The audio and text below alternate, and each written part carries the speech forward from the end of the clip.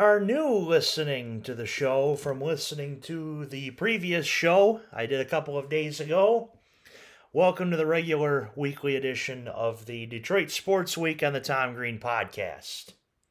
Another week has passed, another week in Detroit sports in the books. Glad that Jess, who I've called me Amiga, was able to join me for a little Wings Panthers preview. And we're going to be talking about them as well as the Pistons, Lions bye week, as well as Michigan. So let's start with the Lions this week. We'll change pace a little bit and start with the Lions this week, and then we'll go towards the Red Wings, and we will wrap up the show talking Michigan. But first, let's talk about those Lions. 6-2 going into the bye week. Last week on the preview, I said that they absolutely had to win this game, or else they were potentially going to be in trouble through the rest of this year. We could have seen another potential 6-3 to 7-9 turnout, like the 2014 Browns or the 2007 Lions. I'm not sure if Jahmyr Gibbs heard the show, but he definitely responded to that, and he responded to it in a big way. We saw, of course, the viral scene with the season ticket holder lady hugging Gibbs and lifting him up to the stands. That was a lot of fun to watch. And as was this game. 152 yards was his final stat line, with, of course, the touchdown heard around Detroit, as we'll call it. Another big player in this game was Riley Patterson.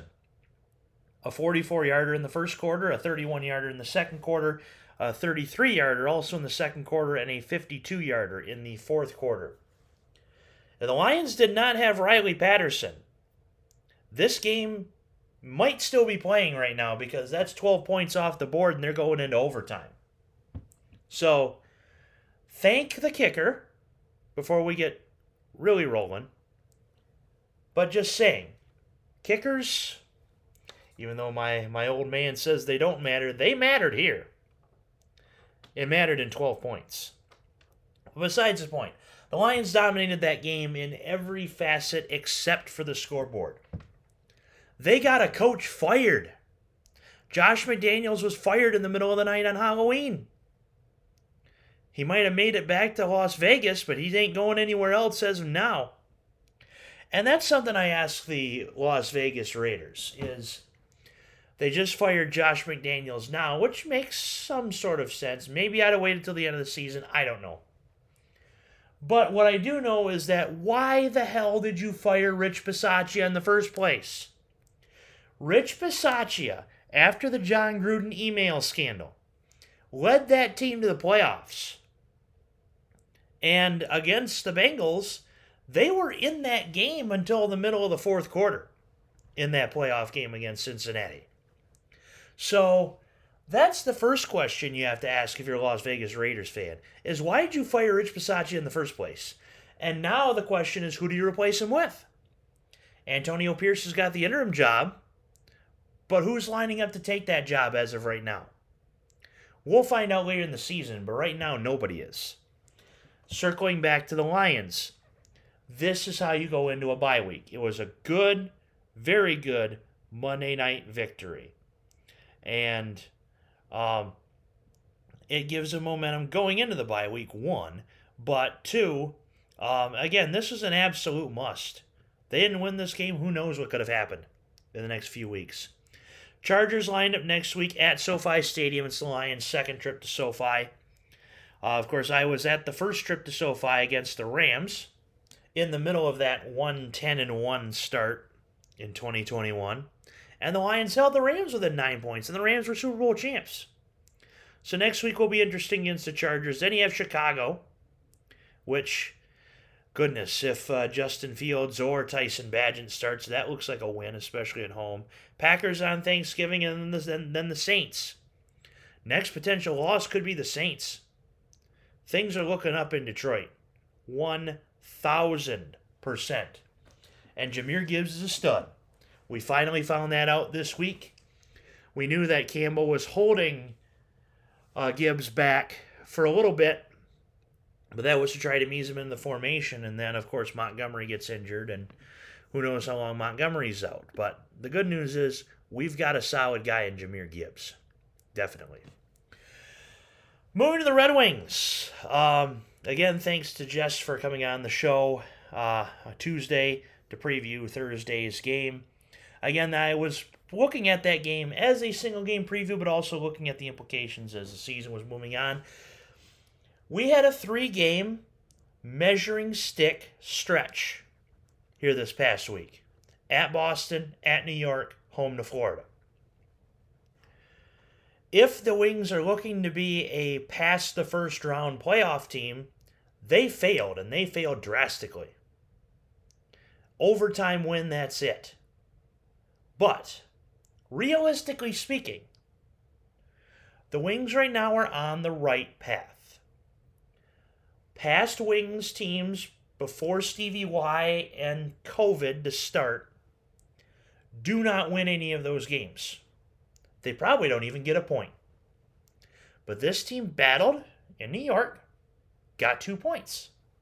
So they did something. Credit where credit is due. Bobrovsky had a great game for the Panthers this past Thursday evening. Shutout a good Red Wings offense. Steve Laurent scored in the second period.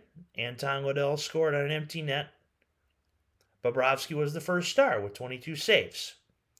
Laurent's the second star with a goal. Reimer with 25 saves. I mean, Reimer had to do his job too. So, looking back, the Wings are on the right path. Maybe not necessarily where we exactly want them to be, but on the right path. A couple more games before the Wings travel to Sweden. Actually, 4 games before the Wings travel to Sweden. Home to Boston, that's going to be tough. At New York. Home to Montreal and Columbus. So the potential for a couple of wins there before the Wings take off for Sweden. Which that should be a lot of fun. And kind of wish I was going out to Sweden to watch those 2 games. But that should be a lot of fun. Against Ottawa and against Toronto out in Stockholm, where the Wings will be playing a couple of games. So 2 wins would be good before heading to Sweden to keep them rolling, keep them decent. Offense is good. A little bit of a rough stretch, but moving forward, wins are on the horizon. Let's hope they happen. Moving to the Pistons, on the other hand, wins are certainly not on the horizon most anytime soon. A 1-point loss to Miami, followed by 2 wins over Charlotte and over Chicago. Okay, decent. Losing to Oklahoma City, okay. OKC, probably underrated. But losing to Portland, a team that maybe not necessarily got rid of, but traded Damian Lillard, a shorthanded New Orleans. This Pistons team is potentially a little bit behind. And did we expect anything great out of the Pistons this season so far? No. But it would be nice to at least be 3-4, which they have the potential to be 3-4 after Sunday. 3-3, 4-2 maybe, 2-4. So, looking at some numbers about how you'd expect them. Let's hope that Cade Cunningham can stay healthy throughout this season. Right now, in 6 games, which is all of them as of now, Cunningham averaging 34.3 minutes a game and 22.7 points. Alec Burks is next, having only played in 4 games, 15 points a game. Jalen Duren averaging 11.6 rebounds. Cade leading in assists at 7.5. Killian Hayes in steals at 1.7. And blocks Asar Thompson at 1.8. So, are the numbers really that terrible right now? Not necessarily.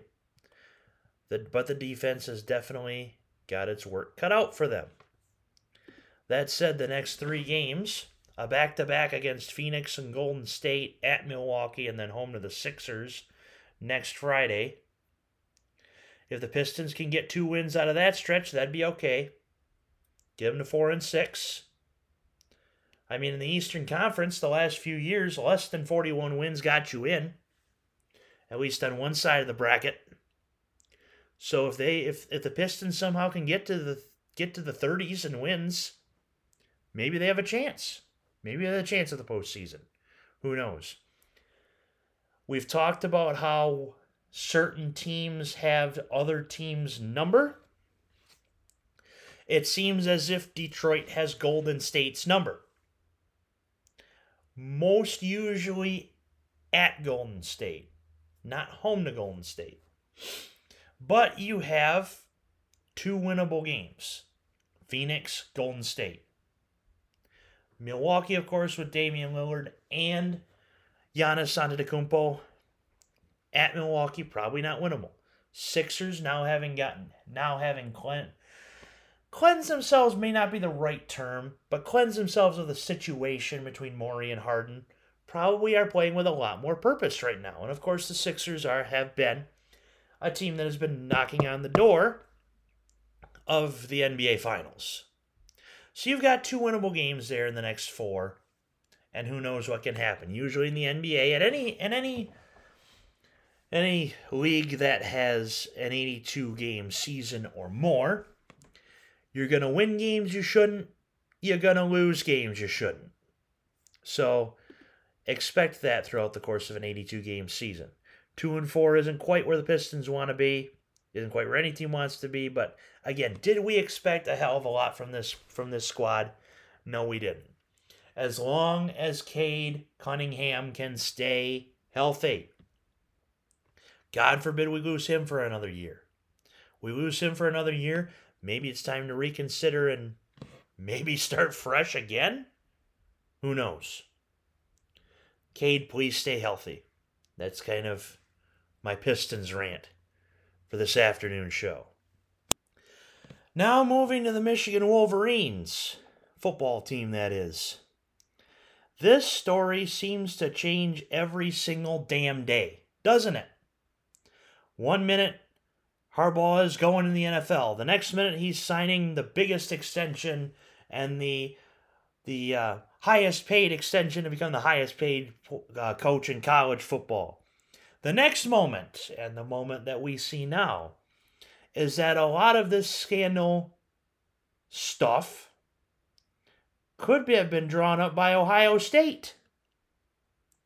I'm going to read you an excerpt from Chris Ballas of the Wolverine.com's article posted a few hours ago, as this has been recorded on Friday afternoon. Several sources at Michigan and in the media tell the Wolverine.com they are gathering evidence on 2 private investigators they believe are behind the investigation of Michigan's alleged illegal on-site scouting.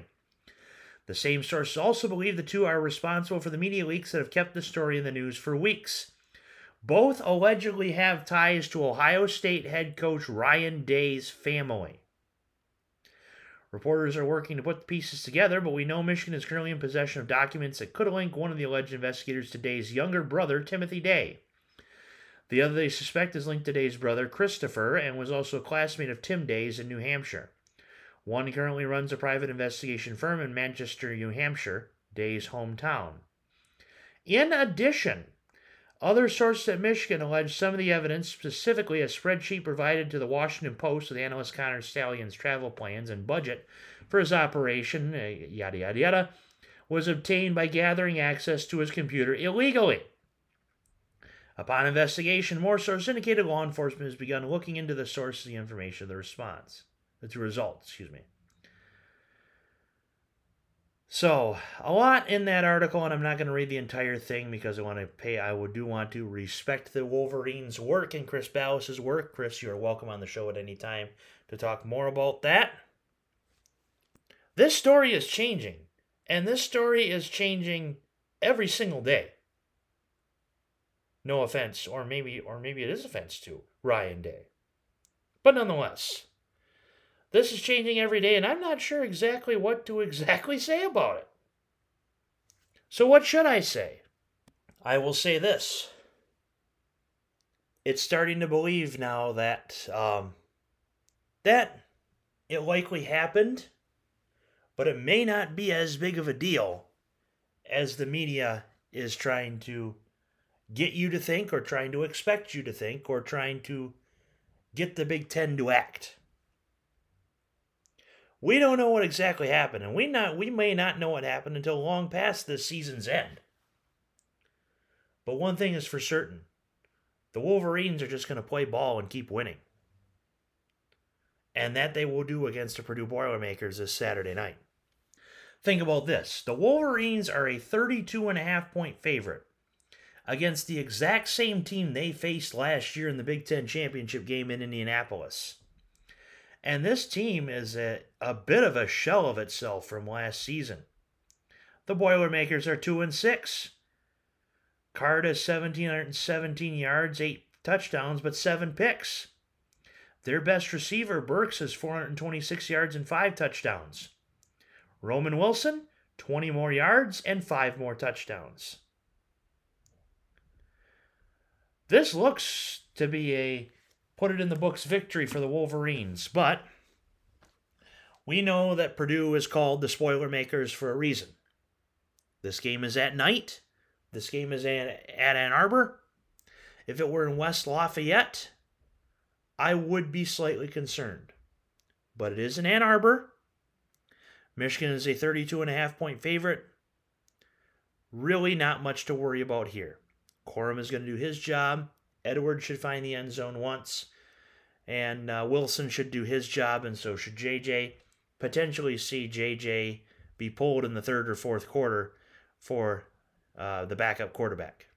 So the biggest thing about the Wolverines right now is just maintaining focus and maintaining confidence over this sign-stealing scandal thing.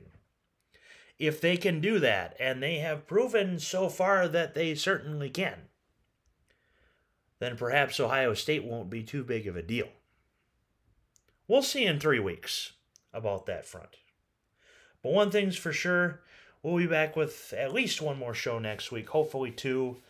Perhaps another game preview like we did earlier this past week. But keep it locked, keep it loaded on the Tom Green Podcast. I look forward to speaking to the kids, to the students, that is, at Saginaw Valley State University.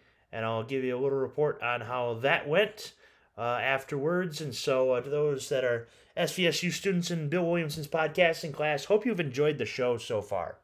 Because I look forward to speaking with you guys come Tuesday. We'll talk then. Until then, this has been the Detroit Sports Week on the Tom Green Podcast.